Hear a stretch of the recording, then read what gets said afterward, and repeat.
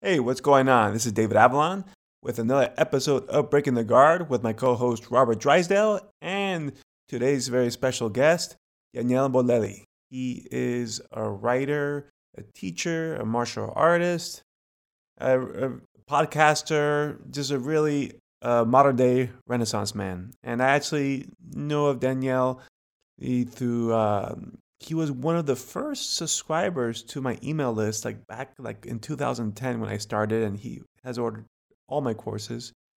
And then I realized he is over time that he's very accomplished. He's been on the Joe Rogan podcast. He has been on the Adam Carolla podcast and a bunch of others.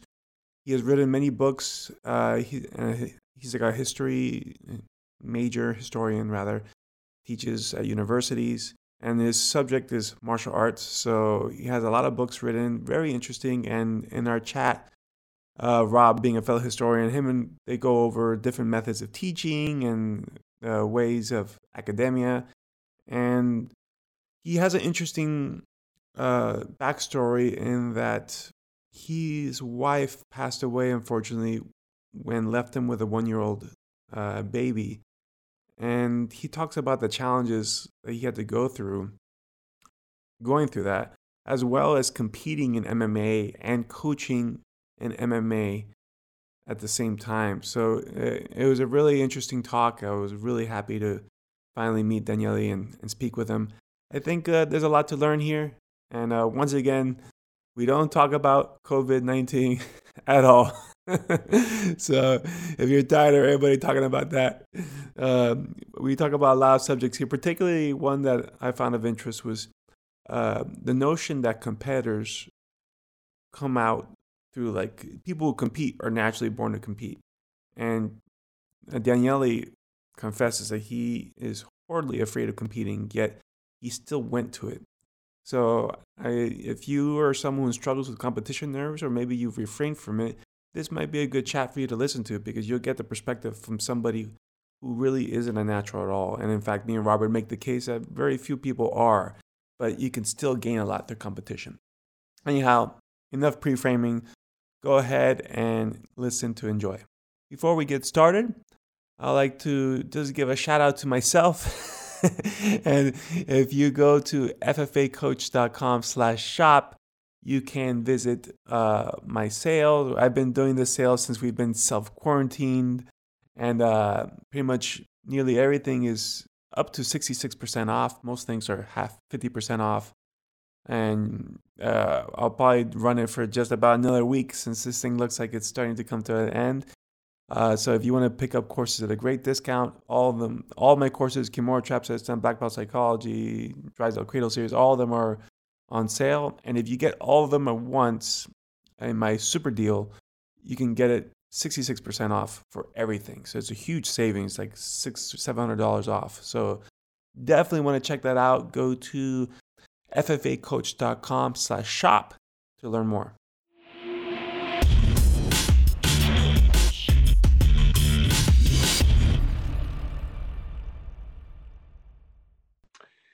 Hello, everyone. I'm Robert Drysdale. I'm here with my co-host, David Avalon. You are watching Breaking the Guard. I have lost count which episode this is, Dave. I can't keep up. But we have a very, very special guest, good friend, academic, martial artist, overall badass, Mr. Daniele Bolelli. You may know him from the History on Fire podcast. And Daniele, we've been talking about this for so long, having you on our podcast. It's a pleasure to have you on the show. That's awesome, man. Thank you guys for having me. Yeah, I was familiar with you, Daniele, because I think you were one of the first people that actually subscribed to my email list back in 2010. And that was even before I knew who you were. But then I had seen you through time. You were on the Joe Rogan podcast. You were on Adam Carolla. You've gone all over the place. You also have the other podcast. I think it was your first one, The Drunken Taoist, correct? Yeah, exactly. Yeah, I remember way back in the day, I actually reviewed some of your DVD for some Italian martial art magazine. Yes. Ever since, I was always in touch, because I'm like, man, this guy has awesome instructionals. He's really good at explaining stuff. So I was always a big fan. And so that was funny how later you were like, hey, but I check out your podcast. I'm like, oh, no way, that's cool. That's awesome. Yeah, and Daniele, you have like a background in academia. You're a professor at UCLA. Is that correct? Yeah, Not you teach. UCLA. I taught at UCLA for a while. I think it's been a while since I taught there, but now I teach. The primary places are Santa Monica College and Caltech Long Beach. And you teach history. Is that correct? Yeah. What's the what part of history? Let's see. What What period? for them? Mainly is U.S., Native American, and history of religions. Amazing. I bet you would love to have like a history of martial arts class. I've done that. I've done that before. That's the one I did at UCLA. Okay. That was actually pretty funny because I went up to, I was like, who's going to allow me to do this? History department, probably not. I tried a couple. I went to the Asian American Studies department, and, I'm not exactly Asian, and I have never taken a class in Asian M. And I'm like, hey, guys, I can teach you this course. I can teach it. I can do a good job. And it's not that you have somebody else who's going to teach it. So it's either me or nobody. So you either take because you think he's going to bring you students or you don't. But, it was a very non-competitive thing because there's no one else that's going to do it. And so they were like, yeah, he's going to bring us students. We are on board. I was like, yes. Yeah. That was a part of the problem. When I was at UNLV, I wanted to do a history of martial arts. I wanted to write my thesis in that direction. But very quickly, I found there was so much resistance because it's not something that, that people study. It's not a common theme to find in academia, right? As in, like, a department is not going to have someone qualified to guide you through your thesis, right? So they constantly push you to what they do, right? That seems to be like the norm. That's how it goes. In fact, that's why it's fun to, I fit in academia and I don't. I mean, I always found like sneaky ninja ways to get some of my stuff done in there. But the academic world objectively is very stifling. It's very resistant to change. It's very old school. It's kind of, even when they do cover good stuff, and they always somehow find a way to make it really tedious. So it's kind of a challenge to navigate around the limits of academia and still do something enjoyable. I found it very bureaucratic, excessively bureaucratic, not fun. It was more bureaucracy than learning. That was like the biggest frustration. I was spending more time dealing with like stuff that wasn't interesting. I'm not even learning than I was actually, challenging myself, right? But let me ask you this, Bo. You were you a martial artist before you were academic? Mm-hmm. You've been trained martial arts your whole life, right? I started. When did I start? I started when I was 17. So tell us about like your journey in martial arts and how did that lead to, your give us like a brief synopsis of your life for people who don't know you. So I started training when I was still in Italy. I was born in 74, so 17 would have been 1991. So that's before even the first UFC, before MMA became a thing or anything. So I started out the way everybody did back then. Is like you watch Bruce Lee movies, you think Chinese martial arts are the way to go. I tried a bunch, and I actually had a good time. Some stuff was a complete waste of time. Some was actually fun. And then slowly, as time went by, I started shifting away from that and progressively more toward combat sports. Started submission grappling, jiu-jitsu, boxing, little bit of wrestling. I was never that good at it, but some wrestling. At the judo. So that's kind of where I'm at today. I'm primarily, I got tired of getting punched in the head, so I like more, jiu-jitsu and judo seem like a slightly more long-term prospect than, I love boxing. Boxing is fun, but, sparring is always, the thing I always found tricky with boxing was that if you go too soft, it's not realistic. If you go too hard, you just jack yourself up every time you train. So finding that fine line is way harder than it is when you grapple, where you can just go a little more full on. And, as long as you're not a dick and crank the submissions, then usually you get out mostly unscathed, or the injuries you get are to your limbs, not to your brain.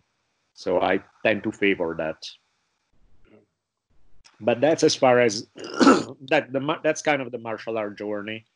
Along the way, actually, way back in 2008, I think, I did a couple of pro MMA in Italy. Now, pro MMA in Italy back then was like the Far West. It was like US in 1994. So it was kind of, pro MMA is sort of a joke in that sense, but it was interesting experience because I'm psychologically really not built that way.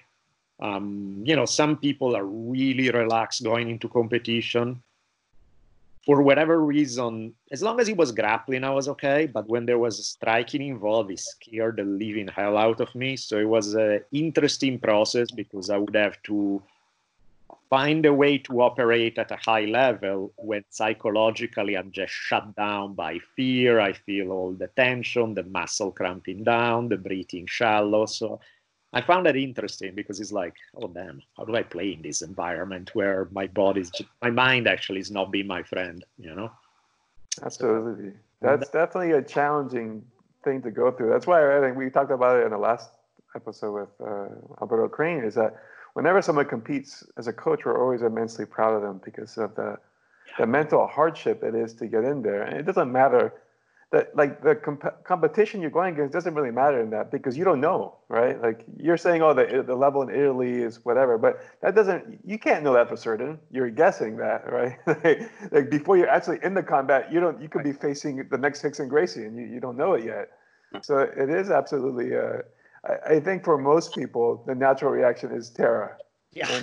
Because I always tell people, like, oh, I get street fights all the time. I'm like, it's very different because a street fight is spontaneous. Yep.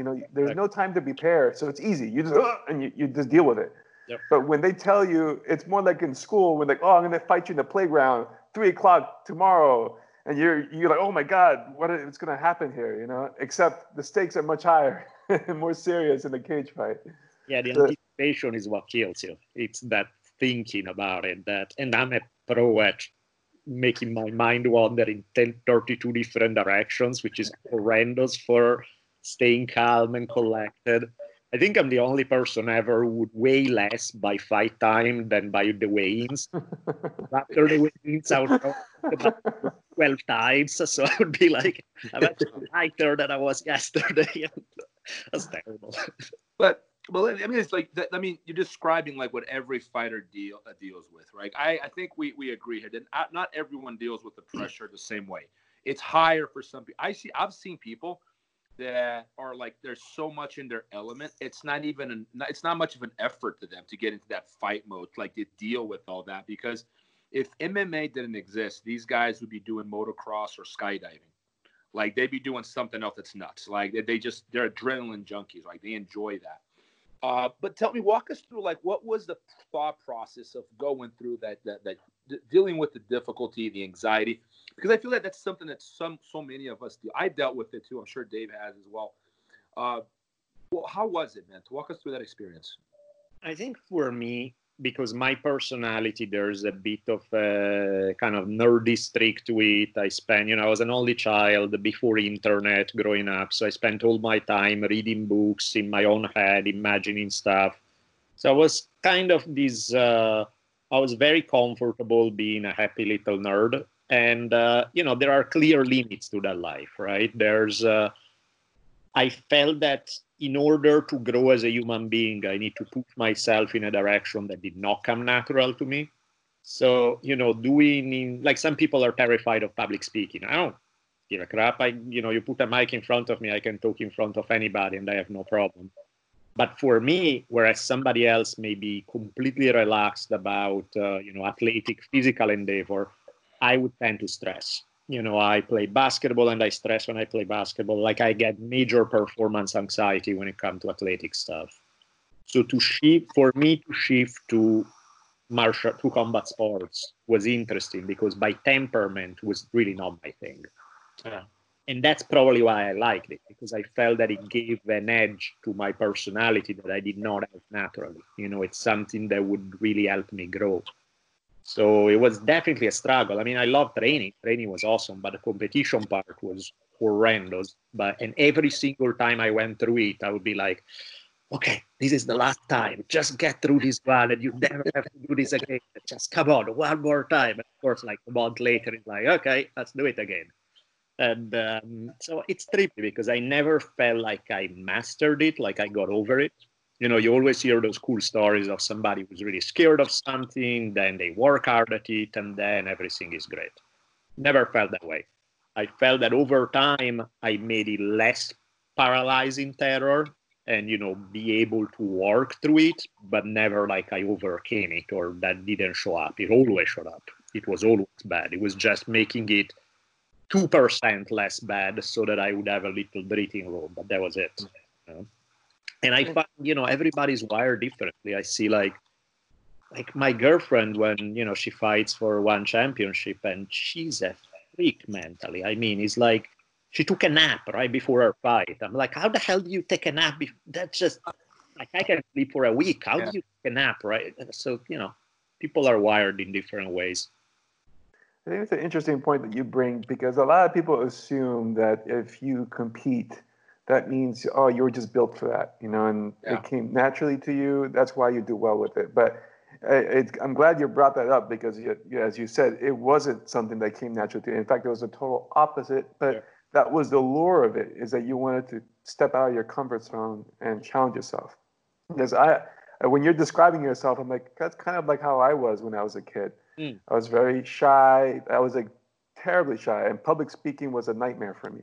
Right. I think I've already said this multiple times to Robert, but like I remember when I was in like 7th grade, I had to like read an English paper that was just one paragraph, and that paper was like it was like a butterfly. I was going to take off, And I remember just totally terrified of public speaking. But oddly enough, competing, I was fine. Like I did well competing, even though I was really shy. Right. And I think because I grew up with my brother, I was very competitive.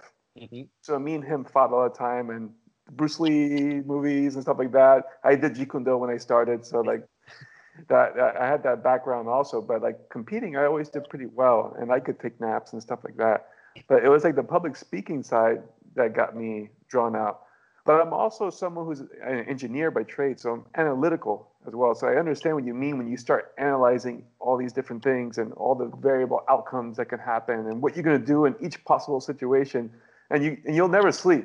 Yeah, it's terrible. You become your worst enemy because you're just making your life way harder than it needs to be because you're not really being in the moment and able to flow. You are like projected into the future, worrying, thinking about what can go wrong, and way too much. Yes. That's why it's probably good sometimes to have a coach who does all that, to think about all the things that can go wrong and figure out solution and the game plan. But the person who implements them is a different person who's more can be like, okay, that's the game plan. I'm gonna just go out and do it. It helps. I want to talk about the coaching thing because I agree with you. I think that's where a good coach comes into. Someone you can trust. But before that, you mentioned something about, some people are wired for this and some wired for that. I've always been, some people disagree. This is like a huge debate in the sciences, right? The nature nurture debate. To me, it's the most fascinating of all questions. To me, this is more interesting than the universe. Some people, the most interesting questions are in outer space. Like, I don't think so. I think there are questions that relate to our behavior, right? Like, why do we do A and not B? Right, and these are fascinating questions, but I'm of the opinion that it's only the level in which nature and nurture interact, right? It's to what degree and in what. But there are certain things about me that are I feel very, very secure are from birth. Like I have always been attracted to combat, but I've also been like you. I'm not like Dave. Like it got to the point where I could take a nap, but it was a long process. I used to cry before I went to bed, and I'd cry in the morning when I woke up before a competition.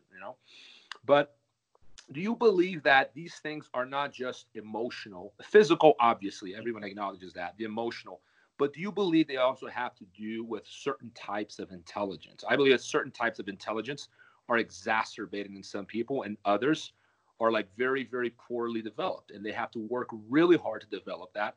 Do you believe that people that are underdeveloped in some kinds of intelligence, right, can work on it and improve on it? I mean, improve, yeah, sure. I think hard work always pays off in some measure. The question is how much, because you can take somebody who's really not talented for something and they work hard and they will get way better than where they started. And they will get, probably pretty decent at whatever it is they are doing. But they are never going to be at the place where somebody who has a raw talent for it and on top of it, they work hard that just not even a Mozart, right? A Mozart, born in Austria, father was a musician, right. Probably had a brain for it, had the work ethic. Like that's when you get a Mozart, when everything aligns, you know. Yeah, my dad once interviewed Michael Jordan. So they sat down and they were chatting. And my dad was like, look, I remember hearing your stuff and it's so inspirational. The whole, I became Michael Jordan because of all these failures and I miss 3 gazillion shots and that's why I make the important ones. My dad was like, look, I get missed 3 gazillion shots too, but I did not become Michael Jordan. What happened there? And of course, there's a lot. Because true, it's like not everybody's going to get the same results. Yeah, you have to fail, you have to work hard. But realistically, and again, it's not a negative thing because it's like you will get better than where you started. There's no argument. Hard work will pay off to some degree.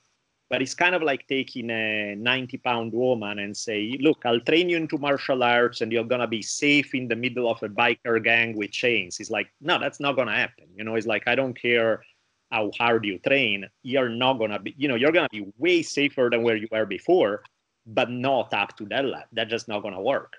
So I think there's like nature give you some, it's kind of like the cards you're given in a poker game, right? It gives you some limits. How you play them, you can get really creative and get really good at playing them to the best possible abilities. Yeah. But if somebody got 4 aces right off the bat, well, you're not going to compete with that. That just, you're not able, And nature is not fair like that, like, because like if you, no matter how much you dream of being a basketball player, if you're born short, same thing, if you're really tall, you're never going to be a good gymnast. Right. If you're 6'7", you're 6'9", there's no way on earth you're going to be a good gymnast. There's nothing you can do about it. It's not. So, but to me, this is interesting, Bully. I wanted, because me and Dave talk a lot about this, but I wanted to pick your brain. Because like this to me is like the most underrated aspect of martial arts is mental training, right? Because there's a hyper focus on physical.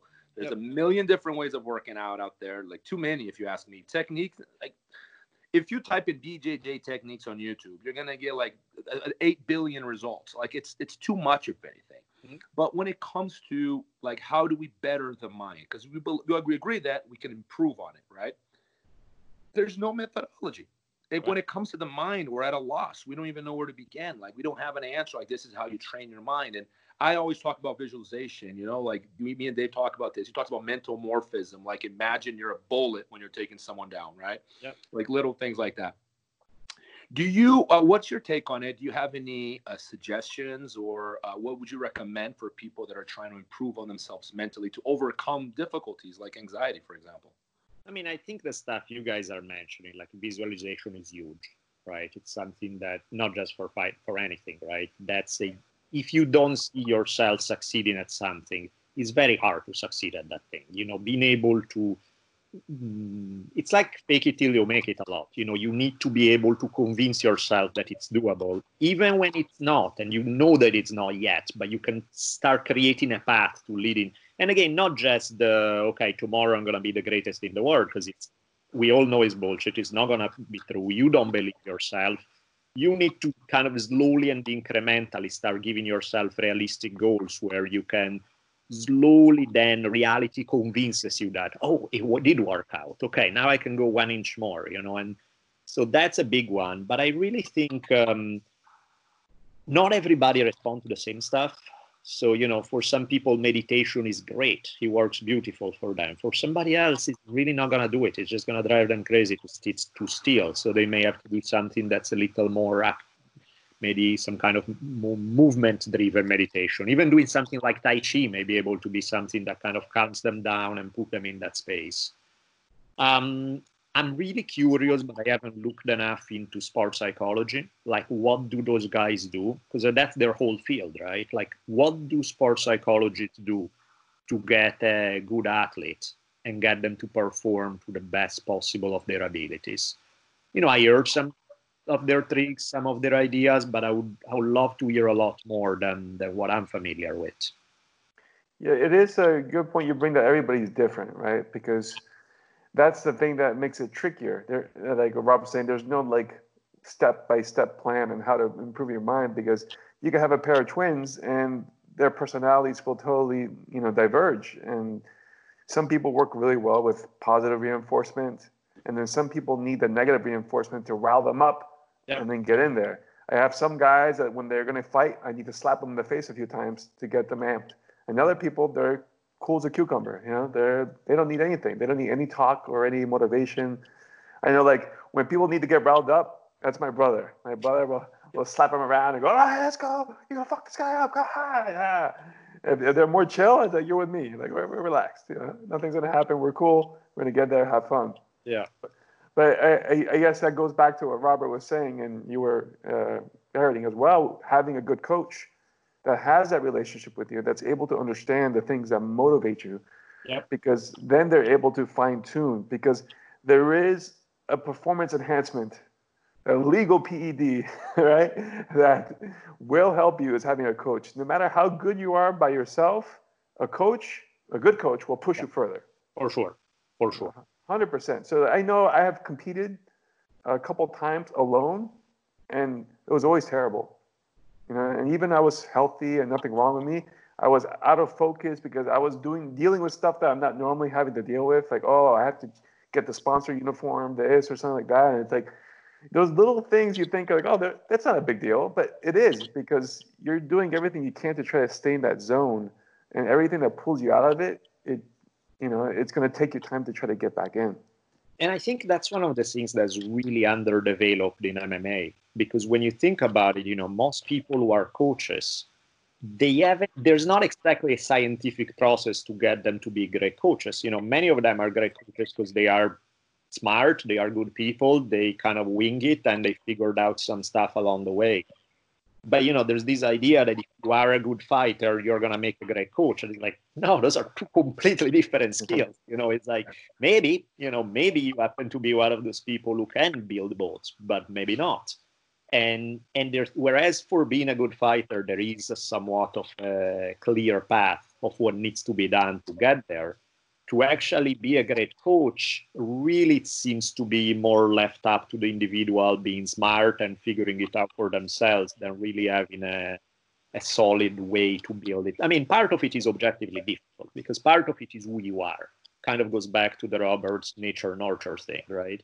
Yes. You can give somebody who doesn't have the personality for it all the tips in the world on how to be a great coach, and they're still not going to be a great coach, because they don't have that ability to communicate, to have empathy, to relate to their athletes, all of those things that really can't be taught. It's who you are.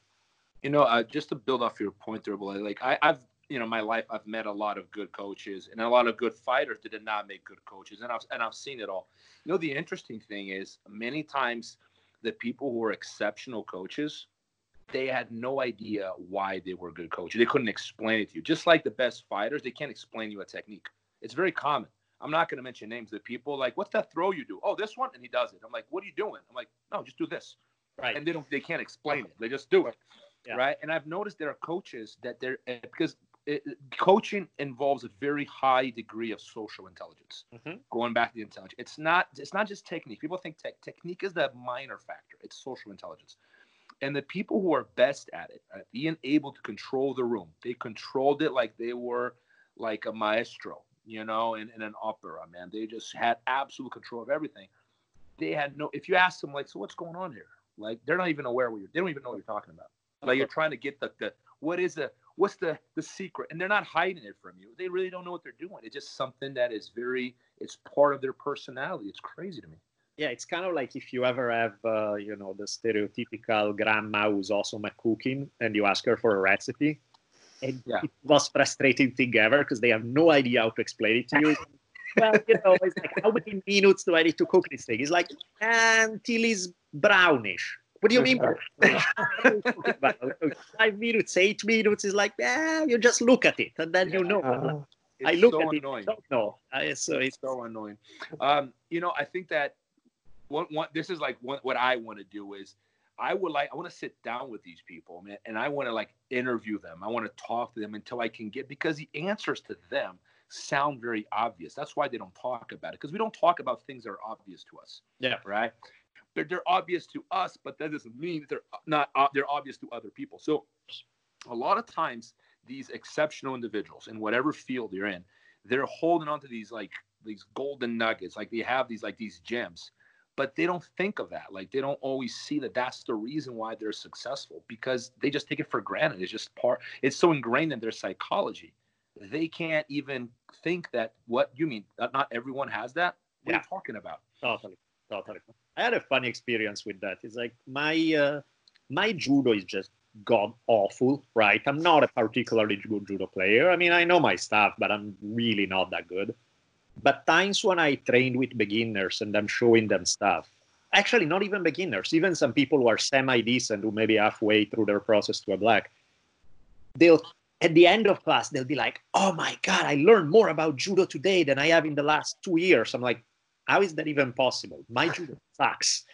How did you post that? And then I realized, because I break it down in a way that actually helps people learn. I'm not particularly good at it, but I understand it very well and I can communicate it really well. And then the other guy who's a phenomenal judo player, his communication is okay, but it's not that great. And so for somebody who's just trying to learn, he's not helping them. And I'm like, wow, that is two very different tracks. You know, the ability to perform and be a great athlete and the ability to communicate and coach somebody. Again, you may get lucky and somebody may develop both things, but they are not antithetical. You know, one can be both, but they are entirely different fields. That's why, you know, even think about most professional sports, there are a ton of great coaches who are, if they were players at all, maybe they weren't like top of the game, or maybe they aren't even players. And yeah, they are, you know, because they communicate. A lot of it boils down to communication. A lot of it boils down to reading people and figuring out exactly what you guys were saying, like what energy does this person respond to? Does cracking jokes help them relax and understand, or does it distract them? Do they need a more wordy explanation, or they need quick and to the point? Do they, you know, and figuring out, reading that person to communicate, because again, the same communication style may not work for everybody. And so to the people in front of you, that takes, you need to think on your feet. You know, you can't be thinking too long about it. You need to be able to respond rather fast. And again, that's something that can be taught to some degree, but a lot of it is your emotional intelligence, you know, your ability to read people a lot. Yeah.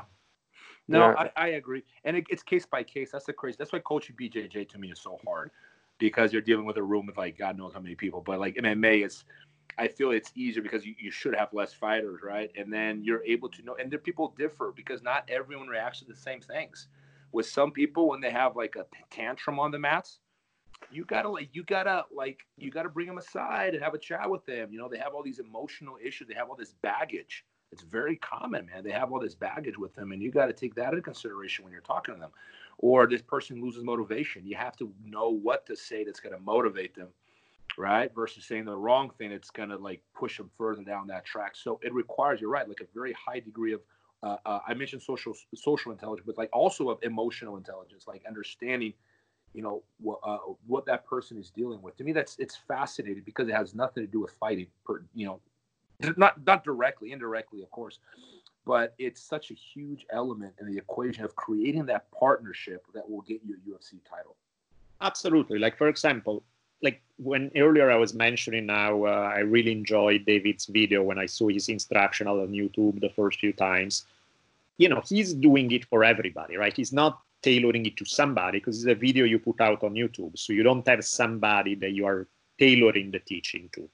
But for that stuff, for something that's applied to everyone, I found this balance perfect, right? Because he was explaining just enough to cover every single detail that I felt I needed to get the technique right, but not so much that you start zoning out and you lose attention.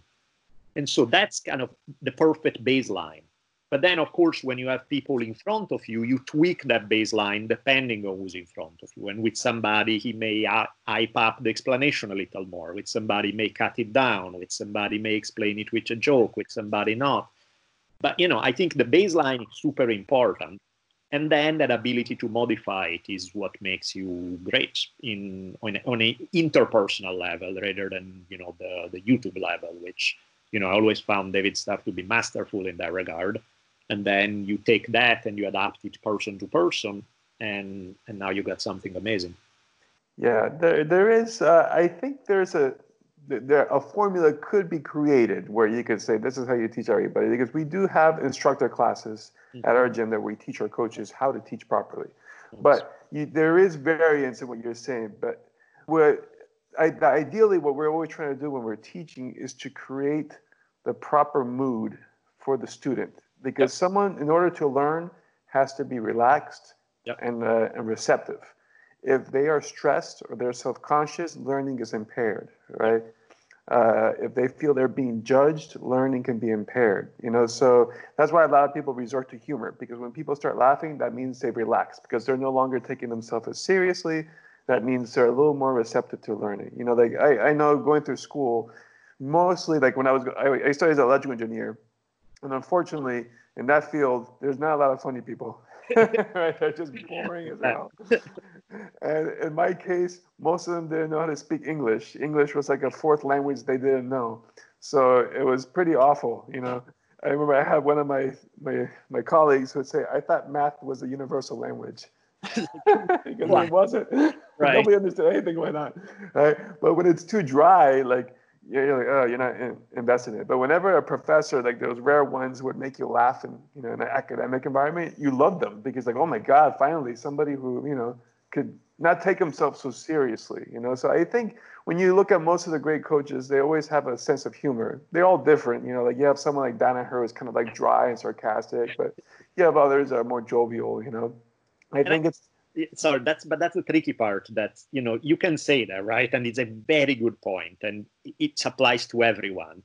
But then you just tell people, it's like, hey, if you mix in humor into it, it helps a bunch. But somebody has just an awful sense of humor. Their jokes are flat. It's worse than if they were serious, right? Because they are trying too hard, and you're like, oh Jesus, this is just terrible. And the advice you gave them was the right advice. They just can't pull it off. And, and again, what do you do then? It's like, let me teach you humor 101. It's like,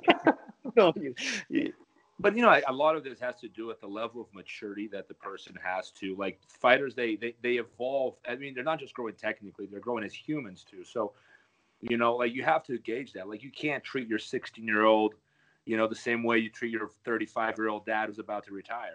They're very different in that regard. But to me, this is fascinating, because it's such an important dynamic. So I'm always like observing, the coaches that I admire, and they have like a few things in common, and they're always very good psychologists, whether they realize it or not. They're outstanding psychologists. Yeah. Hey, they could be professors. They just don't know the technicalities of the field, but they know people better than you would ever learn from books. Yeah, and I think that's the same. That one applies to everything. Right? It's like what you're teaching is almost secondary than that skill to read people, to read the mood of the room, to adapt it, to do all those things. And again, to some people, it's very obvious. It's like, well, of course, how else would you be? But then you look at so many people are just terrible at it, and you're like, oh, I guess that is a skill. That is kind of a gift, where you're like, okay, that's good to have it. When you have it, is a treasure, because it really applies to. I mean, it applies if you have kids, right? The way you raise your kids is like that.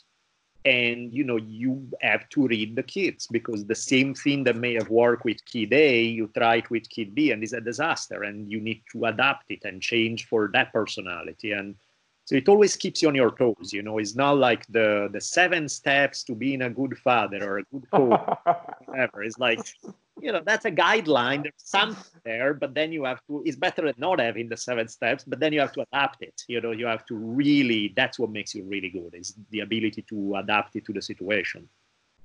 I always joke with people, Bolelli, that I envy accountants and mathematicians, because a 7 is always a 7. Yes. A 7 never wakes up one morning and says, I feel like a 6 today. Right. Maybe tomorrow I'll feel like an 8.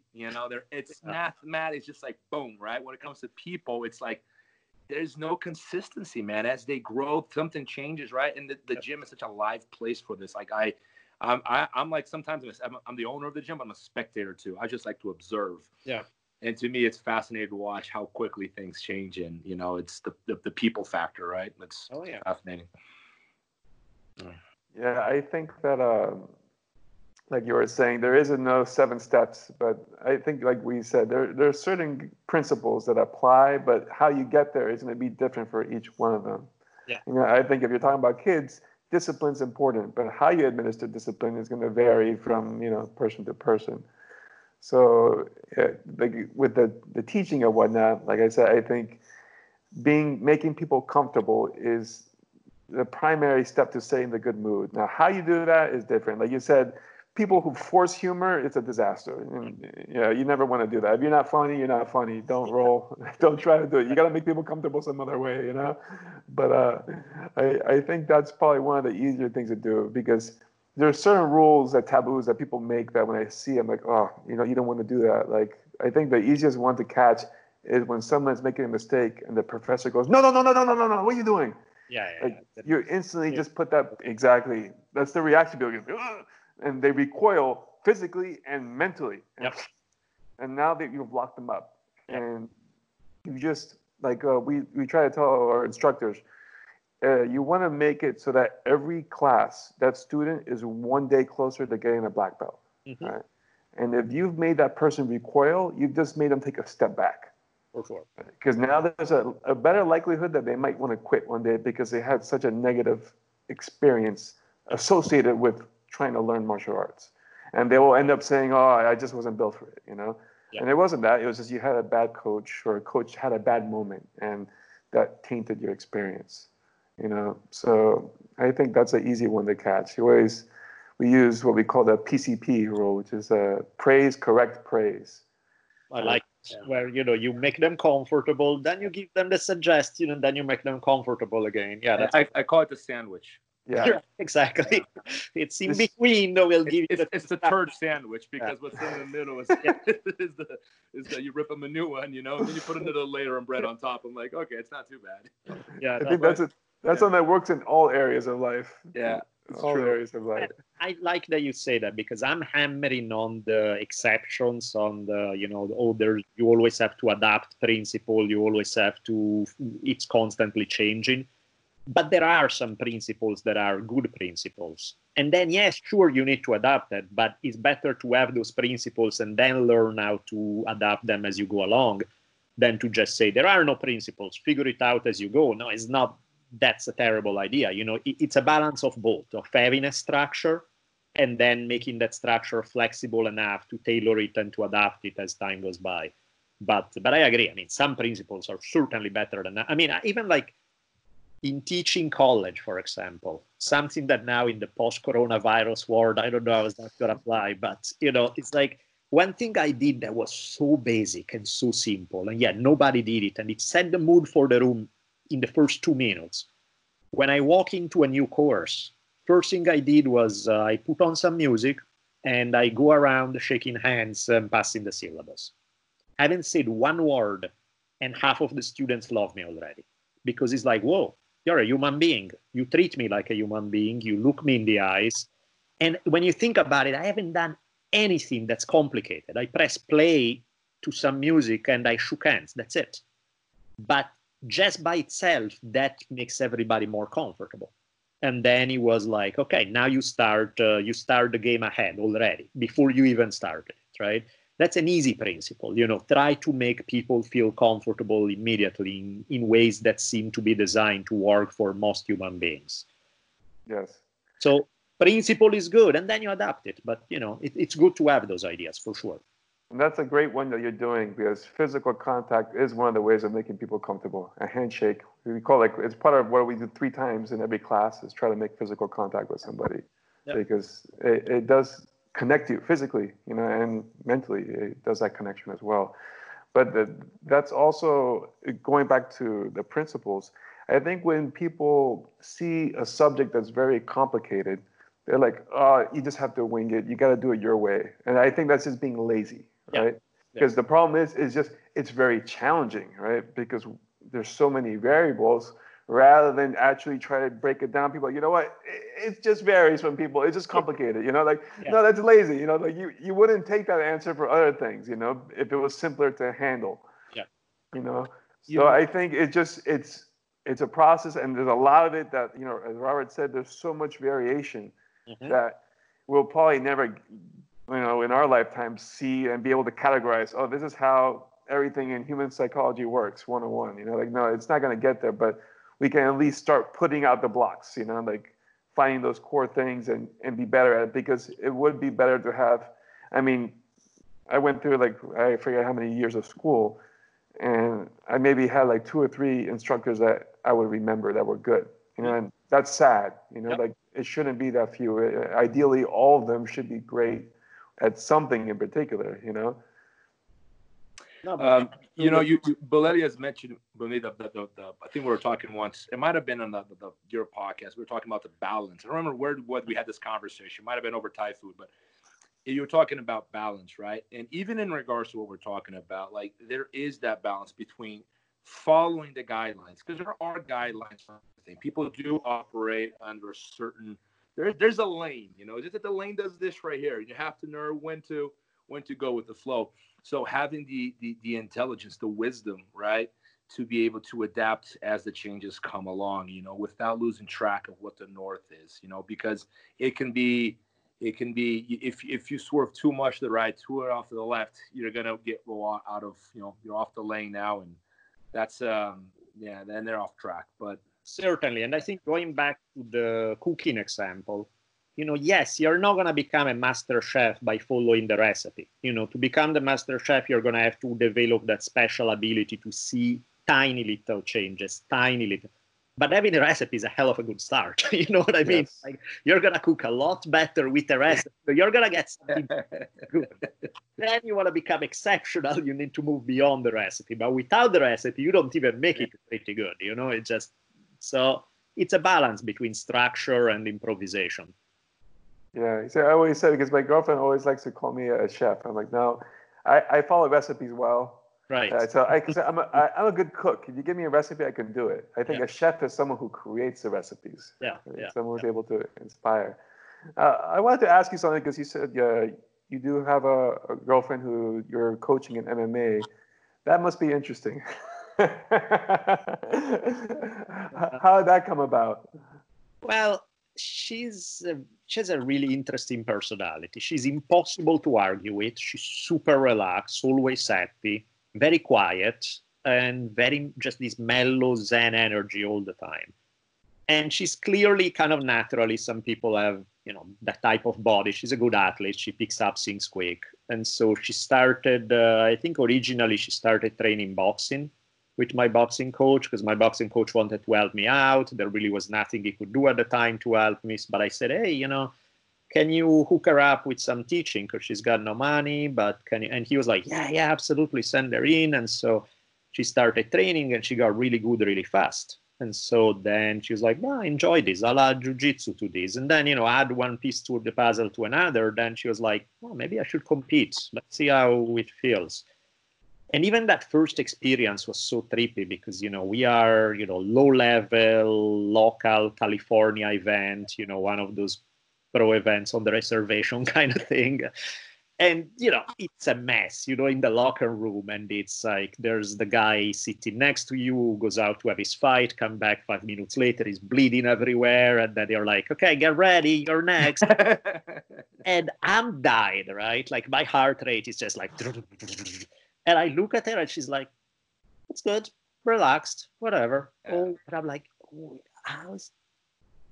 at that point, I'm like anthropologically fascinated. Like, what's going to happen when she goes into the cage? Is she going to wake up? Is she going to turn it on? Is she going to be too sleepy? What is... And he was downright freaky, because they touched gloves and she finished the fight in 16 seconds with a one-punch KO. And in female MMA, you do not see. And in training, too, she's way too nice. Like, people go way hard sometimes in sparring, and she never put the heat on. She's always just touching them. And I'm all like, okay, I can see you have the power. I see you hit the bag, but, can you turn it on when it counts? And apparently she couldn't. So we were all like, everybody's jaw dropped, because you're like, holy shit, how did she do that, But yeah, psychologically it's trippy, because I'm a million times more tense than she is. Like, I can't even watch the fights. Like, I just get to, like, especially when she started fighting for one, she comes on TV and I just have to go to the other room and take a walk, and I'm back. And kind of like I peek from behind the couch. I see there's like and I'm hyperventilated where she's all like smiles and walking up to the cage. But yeah, it's difficult because you are so invested and there's nothing you can do about it because it's not yourself going through it. So I found it that, I'll help with little technical things, I'll help with ideas, but I cannot handle the day-to-day operations because it's emotionally too weird. So I'm more than happy that she found a great coach. They get along great. He's really good to her. He's very balanced. So, I don't think, I don't know how people do it when they are in a relationship and they are the person's coach all the time. That takes a skill that I don't have. I think that's always very challenging. Even, when you talk about business and being in family, it's always such a tricky thing to do. I always tell people, try to avoid that when you can, because if you think you fight with your spouse or significant other a lot, imagine when you're doing business with them and things go wrong. It's like, oh. So I can only imagine fighting the levels of it. I know you sound like my brother, since my brother, he could never corner me. Right. For MMA, grappling, he didn't have a problem, but for some reason with MMA, he was just a total wreck, and he would just have other people corner me because he would feel like he's having a heart attack. Yeah. That's funny for me. Like I do agree with you that I feel like mentally coaching is more stressful because you don't have the control. You have like the illusion of being able to suggest something. Right. But that's really about it. It's a suggestion. They could take it or they can't, and you're just helpless there. And when you care about someone, especially your girlfriend or your significant other, I imagine must be a whole another level of stress stacked into it. Yeah, I'm not built for it. I'm like the weeks before she has a fight, I'm just a wreck. It's just not good. I've been there twice. I've been married to fighters twice, and it's very, very difficult because there's no way they can separate what goes off the mats and what goes inside. Like to me, maybe there's something wrong with me. To me, but like I know where that line is. Yeah, I know where that line is, off the mats, on the mats. But like with relationships, most people don't always have that ability. I feel like, but Belinda, you also have like I had the opportunity to meet your daughter. Mm-hmm. She's such a bright girl, man. Amazing job as a father. Like I was blown away. Her vocabulary, the things she would say. I'm like, man, she's like smarter than most adults. And she's like 9, 10 or something. Yeah, no, she's a freak for sure. It's, it's like she reads all the time. I kid you not, she reads in the shower. Like she'll put the book outside of the shower while she's lathering up and putting shampoo. She's like, it's like, Jesus, man, what is? And yeah, she's. Sometimes I forget about it because I live with her all the time, so we talk all the time. I think it's semi-normal. Like I think she's smart, whatever. But then I stop to think about it. It's like, wait, I'm having this conversation with a 10-year-old that I wouldn't have with most people who are 40. Yeah. Is that even? And that's where I think, again, that's nature nurture thing. Some of the way she grew up, it helped for sure, but some of it is just who she is. Some of it is just of the draw, No, but amazing, man. It was just like I noticed it the first time I met her, and then I read your book too about being a dad. It was very beautifully written, and I thought it was amazing book, by the way. And tell us a little about that experience too. About what is it like, raising your daughter in it's tough times. It's always tough times, but I feel that it's extra challenging, being a single parent as you were for so long. Yeah, of course. Yeah, because that was like, talk about a really fucked up time in my life. It's like when my daughter was born in 2009, and then when she was about a year and a half, her mom died from a brain tumor. So, you go to having, especially, in little kids, in everybody's life, a mom is a big deal. But in a little baby's life, dad's like everything, right? You're joined at the hip with your mom. You are literally feeding off her in breastfeeding and all of that. And so to have her mom gone and suddenly I have to take not just center stage, I have to take all the stages. It's just me 24 hours a day and there's nothing else. It's obviously a lot of pressure on anybody. If for women, it's almost expected. Like single moms, when bad things happen and they have to have a bunch of kids, people are like, you're built for it. Where I'm not so sure that's the case, but regardless, with me, people look at me like I'm some kind of hero. Where I'm like, dude, I'm doing the same thing that any single mom does. I'm not doing anything. But of course, it's trippy because you feel that. I mean, they depend on you for everything, right? If you don't watch them 24/7, particularly when they are that little, they pretty much find ways to kill themselves every 6 minutes. So, 24 hours a day. Practically you have to be on, and then emotionally, and that was the weird part, because clearly I'm not at the happiest time in my life. And I cannot just say, okay, I'll take care of things. I'll make sure to have a roof over her head and food and change the diapers. No, she's a little baby. I have to make her happy. I have to make sure that she gets smiles, that she gets all these. When in my life, I'm not feeling I'm in a space where I'm all smiley and happy. It's like I've been hit with really hard stuff, and I'm in my own kind of grieving period. But I have to do it on a clock. It's like, okay, grieve for 5 minutes because then she wakes up, and you have to be happy and make her. And that's rough because it's 24/7. If it's for an hour, you do it, great. You can put your best face forward for a little bit. 24/7, good luck, because eventually whatever frustration you're bottling up inside is gonna come out. And so I would find myself doing things where, I don't know, like I've noticed times when, she's a baby, so she'll spill her milk on the floor or do some other stupid baby stuff that upset you or make your life miserable for 5 minutes. And I'm blowing up, I'm all mad, I'm all like yelling at her, and I'm like, good job, Daniela. You just yell at a little kid who just lost her mom because she spilled milk on the floor. What the hell is wrong with you? And it's like, and you understand where it comes from. You have so much frustration and grief and stuff inside, but nobody cares. It's a little kid who doesn't need your stupid crap. It's like you find a way to deal with your emotional bullshit because you cannot take it out on a little kid. Easier said than done, of course, because it's so hard sometimes. And it's and that has been like a real look in the mirror for myself, because so many times I found myself feeling like I was a good dad and doing a good job, and then other moments where I'm like, you're just a piece of crap. You just took out your stuff on yelling, traumatizing some poor kid who already has trauma in her life. What the hell is wrong with you? And then you have to do a real quick check and like, okay, well, you screwed up. Now fix it. Now go back and do a better job, because there's no point beating yourself up from here to forever.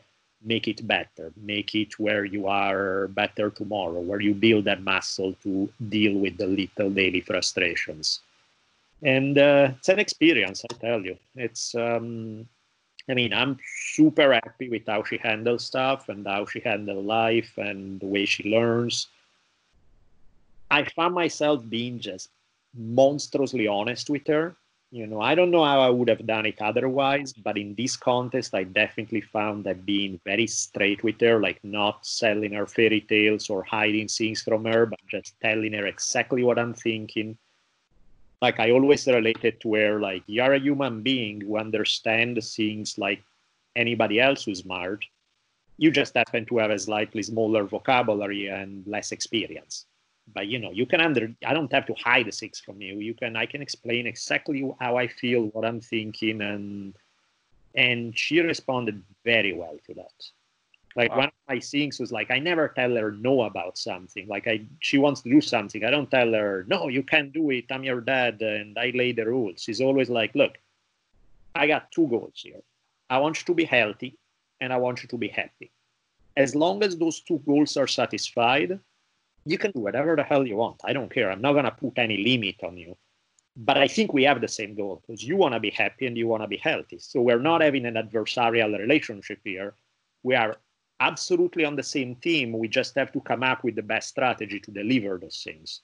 If you can show me that those 2 things are satisfied, do whatever you want. I'm not going to tell you no at anything if we can agree on making those 2 things a priority.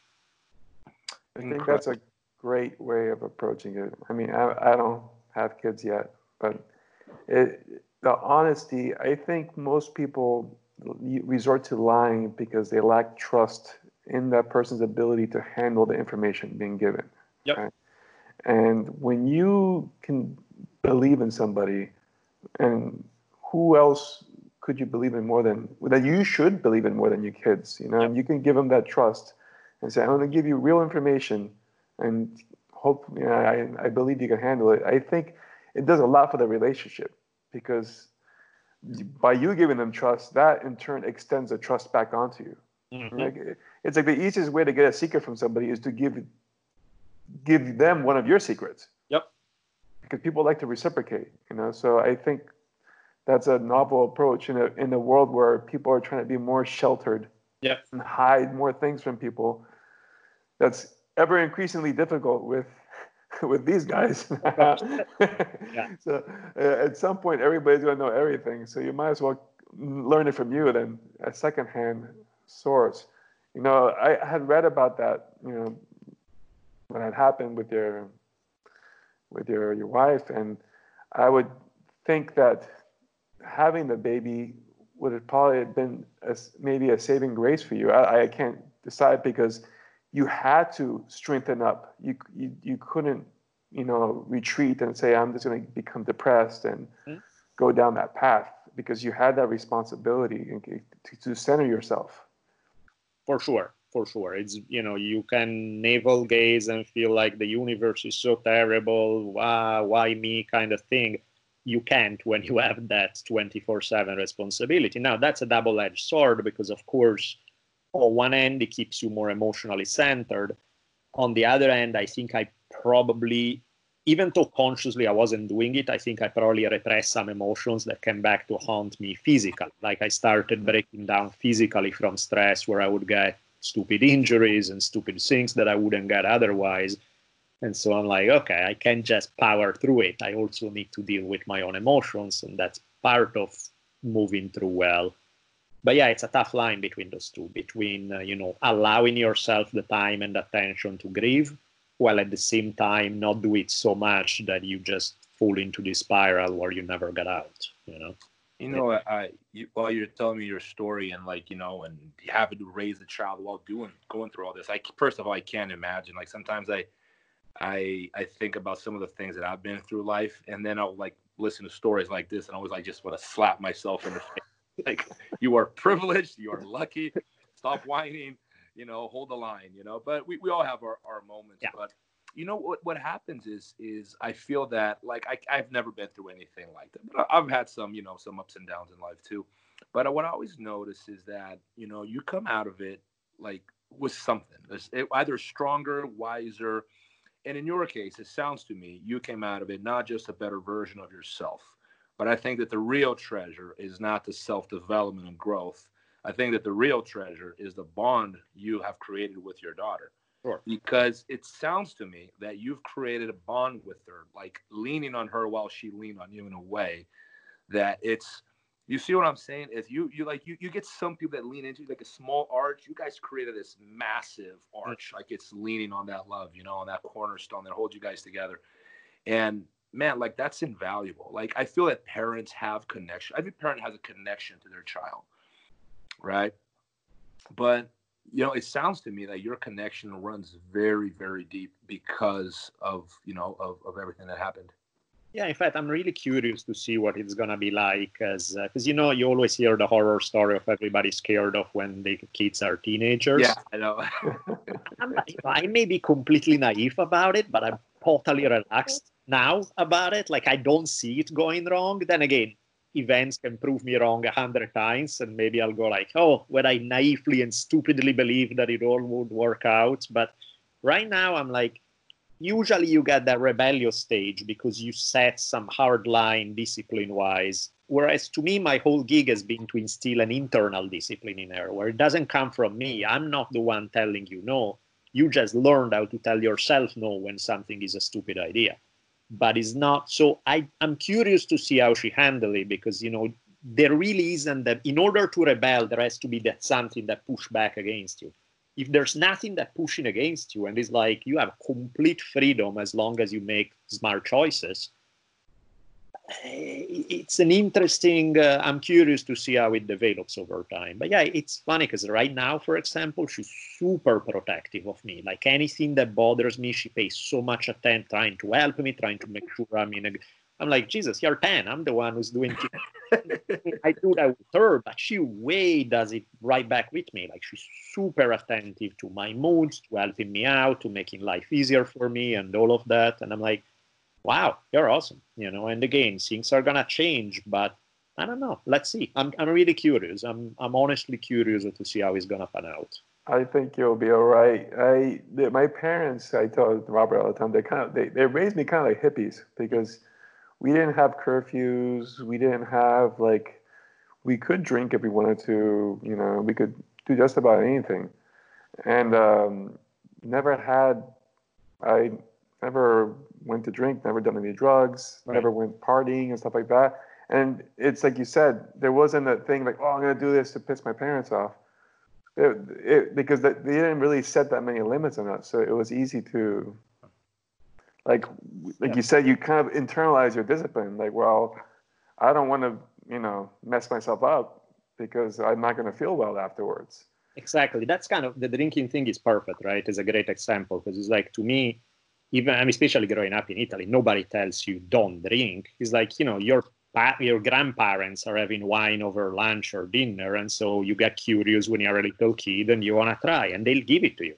But they'll tell you, have a little bit, and, you can enjoy it. But if you have too much, then you get a headache and you feel like crap. Why would you do that to yourself? And, one day you have a sip extra and you do get a headache, and you're like, oh, I see your point. And you learn how to drink, basically, where, you learn how to drink in a good measure, where you can be happy and get that little buzz, and that's where it stops. Anything past that point is not going to feel so good. And then I came to US where, illegal, under 21 and all of that. And I would see my friends who just get wasted and they are throwing up all over yourself. And I'm like, ew, gross. Why would you do that to yourself? That just made no sense to me. I'm like, can we just have one drink and it's enjoyable? Why do we need to have 10? It's like, what's the... It backfires, right? The repression always backfires. Yeah. I think teaching people, and I think it's funny, like parents are freaked out when talking about sex. They are not comfortable talking about sex with their kids, drinking, all those things that are just normal parts of life. It's like, what's the big deal? Why do you have to hide? What's the... And I understand it, like I remember when my daughter, I got trapped in the car with her where we're on this long road trip. And I guess, in a movie or something, sex came up. So she started asking me questions. She asked me sex questions for like 3 hours. And I was just and, you feel a little weird initially, but then I'm like, why am I feeling weird? What's there to feel weird about? She's a kid. She's not an idiot. She can understand stuff. And it's like, okay, then we're good. And not make a big deal out of it because, it does blow up in your face. Like, just like food, kids that are not allowed to eat junk food, guess what's going to happen as soon as they can, Sure. But, yeah, man, I think you're doing an amazing job. And I think that the way what Dave described and what you're describing is kind of how I was raised. My mom always gave me, like, so much freedom. Sometimes I look back and I'm like, why am I not a crackhead? Right. Because I didn't have to do my homework. I can go to bed anytime I wanted. If I didn't want to go to school, all I had to do was say, like, I don't want to go to school today. I didn't even have to explain why I didn't want to go. But when you have that freedom, you don't abuse it. You're like, why would I not go to school? Like, and my friends are at school, so you end up going to school, right? But no, man, like I think that you're definitely on the right track. I'm curious because as a parent too, I always ask these questions to other parents that I feel are doing a good job, just to make sure I'm on the right track, because that is the ultimate job, right? We're talking about being a fighter, being a coach, being a good businessman, whatever. It's like, it's probably the most challenging thing you'll ever do is being a parent. And man, you got to make sure you do a good job. Like, we got enough fuckheads out there already. So everyone listening, please don't mess that up, Yeah, and it gets easier every year. It's like they don't tell you that, but like when your kid is 1 year old and wake up screaming at 3 a.m., you want to throw them out of the window. It's perfectly natural. Don't act upon that impulse, but the impulse is natural, It's like, it's frustrating. And then every year it gets easier. And especially if you establish good communication, the more they can communicate, the easier it gets. Early on is a little rough. Definitely the first few years are intense. Well, that's the whole thing, right? Because the baby can't really communicate with you, Yeah. and you want to say something to it doesn't understand you. And as you say, it gets easier. Why? Because once you're able to communicate with each other and rationalize things, then it's easier to understand what each other needs. Yep. And like you said, like I think what you had set those baseline goals earlier. That's a very smart way of putting it. Health and happiness, and then we might disagree on the means of getting there, but at least we want the same things for each other. Which is huge, because then again is like just then we're gonna disagree on strategy maybe, and strategy we can negotiate about. It's not a big deal. We can figure out, as long as the goals are the same, then strategy is easier to have a disagreement upon than if you have fundamentally different goals. That's where, and even the freedom thing is like some kids may not respond well to it, and they need more discipline and they need more strict rules. And that's where you need to have that ability to realize, hey, this kid that's what they need. Okay, lay down the law a little more. They do get too lazy if you give them too freedom. Okay, you do need to light a fire under their ass a little more. And there's nothing wrong with it, as long as you're doing it with the right kid. Because, if you put all this harder restriction on a kid who does not thrive on it, then you got a problem. Then it's a bad idea. Yeah, that's what my brother was telling me, because he has 3 kids, a daughter and twin boys.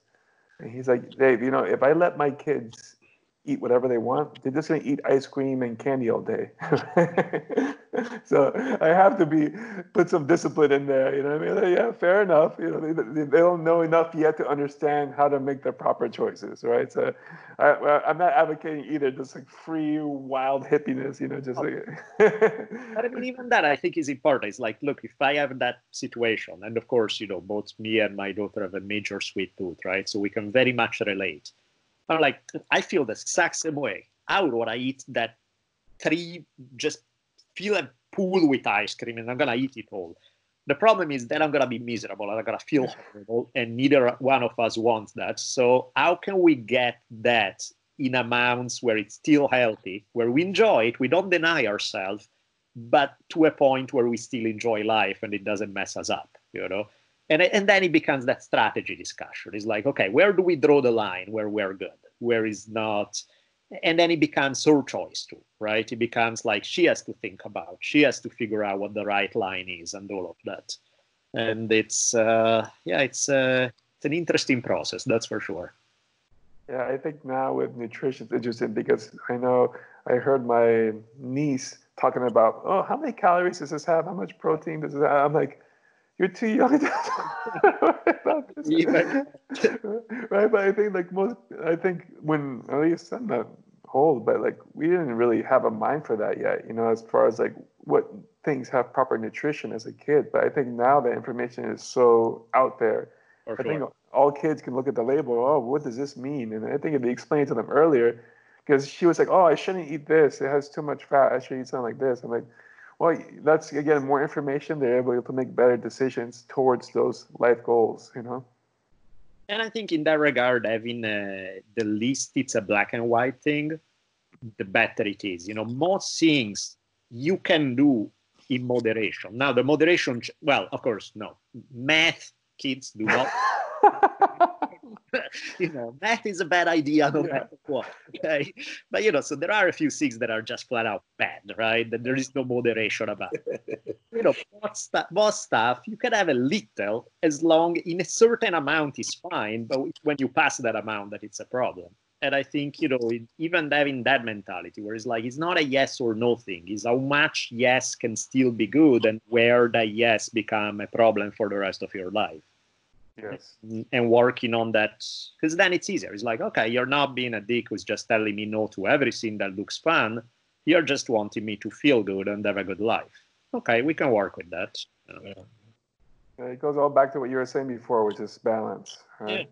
Yeah. I mean, that's life, really, right? Most everything is like that. There are a few things that are bad in all contexts, and I'm sure there are a few things that are good in every situation, but most stuff it's a balancing act. You go too far one direction, even you took a good thing and made it a bad thing, and vice versa. It's I hate, because it sounds like I'm paraphrasing, I'm quoting that book, like The Many Shades of Grey, right? But that's life. It's the many shades of gray that we live in, because you're right. Like, there are very few things that are like absolutists, right? Yeah. Like meth, crack, never. Pretty bad. But, love is always good. But even love, I think sometimes can be too much, Sure. like, or not love, but like misguided love. Let's rephrase that. Because, you get the parent who does so much for their kids out of love, and they're actually they're doing harm without realizing, right? Absolutely. Without allowing them to learn some of the tough lessons that, we all need to learn, right? Otherwise, you walk away from your childhood, you don't learn those lessons, they're going to hit you really hard in your adult life, right? But Dave, you got anything else you want to ask, man? Like, Bolelli, you want to plug anything? All good. No, go ahead. But I mean, you obviously plug your podcasts and your books, and then you're ready. So the ones, let's see, stuff I've done. I have 2 podcasts. The Drunken Taoist, which is free on all platforms, is more of a chatty podcast. Sometimes with guests, sometimes without. History on Fire, I have a ton of free episodes out there. Then some of the new ones are behind the paywall. They are with this company called Luminary. They are pretty cheap. I think they're like $3 a month or something like that. But still, that's the new ones. But if people who haven't checked it out, there are a ton of free episodes before you ever get to the paywall. I wrote a few books. A couple of them have to do with martial arts. My first one was called On the Warrior's Path. That's all, martial art philosophy. And the latest, Not Afraid, is about that period of, it as a good chunk, it's about martial arts. And then it's more about how I applied some of those things to my life when kind of everything was falling into pieces. So those are the ones. Okay, I got one final question before we let you go, Bolelli. How do you manage to be a professor, a single dad, a martial artist, and still find the time to do 2 podcasts and a book? I need to get private from you in time management, because I don't know how you do it, man. I find myself like running around trying to do everything. There's not many hours in the day. Like, how do you do it? I'm up till I actually do get my sleep, but mainly in the morning. I'm up till really late after everybody's asleep. I have my hours on my own. That helps. I'm also, most of these things I tend to enjoy. So I'm also pretty driven. Like the time that I'm not spending with my daughter, most of the time I am working on something. And, whether it's, if anything is funny, I always feel like, you list all those things and I'm like, oh yeah, I do a lot of stuff. But I always feel like, man, there's so much other stuff I want to do and I can't quite, if I only had better time management and, so I think it's, we all feel that way. It's one of those things, but I'm trying to, it's this weird act of like, you have 10 balls up in the air and you have to catch them all and you're juggling and but it helps the fact that they are all things I enjoy. Some more, some less, but they are all things that are enjoyable to one degree or another. And so it is work, but it doesn't feel like work, like I hate this thing. It's never like that. It's definitely time consuming, but it's usually stuff that I want to do. Perfect. Excellent. Dave, anything else? I think we can wrap it up. Daniele, thank you so much for joining us. It's great having you here. And again, you have your website, danielbolelli.com. I'll link it there. Go make sure to check them out. And again, look forward to seeing you in the future. It's finally great to see you in person and talk to you live. Hopefully one day I can visit you and we can do it over lunch or something. When we get through the apocalypse, that would be very nice to do a live version. Absolutely. Well, thank you guys so much for it. Thank you, Bolelli. Thank you so much. It was a pleasure, man. All right. Stay healthy. Thank you for tuning in. I hope you guys enjoyed the conversation that we had with Daniele. If you want to learn more from him, you can visit his website, danielebolelli.com. Again, link is in the description here. And he has various podcasts like History on Fire and The Drunken Taoist. Those are 2 great podcasts. You can check them out. And he has various books as well. Again, visit his website, danielebolelli.com. Look at the description for the link. And please send your feedback, comments, suggestions, all that. We're always looking forward to hearing from you guys and learning more about improving our craft. Thank you very much and have a wonderful day. A final word from one of our sponsors, which is the Drysdale, bjjonline.com. website. And that's Robert's video portal where you can access various courses that he offers there. Very affordable, and he's got, I think, like 10 or 12 different courses there, and they're very specific. So you have like the 10 best guard passes, 10 mount escapes, half guard sweeps, and his most recent course he filmed with number 1 ranked IBJJF black belt Felipe Andrew on straight footlocks with the gi. But of course, those straight footlocks will work just fine without the gi too. All right, this is just more for like IBJJF legal leg locks, really. But of course, you can do it without, and I would definitely recommend you check it out because he's got a killer straight footlock, and he has a unique variation that's not commonly taught. So definitely worth the investment. So go ahead, visit DrysdaleBJJOnline.com to learn more.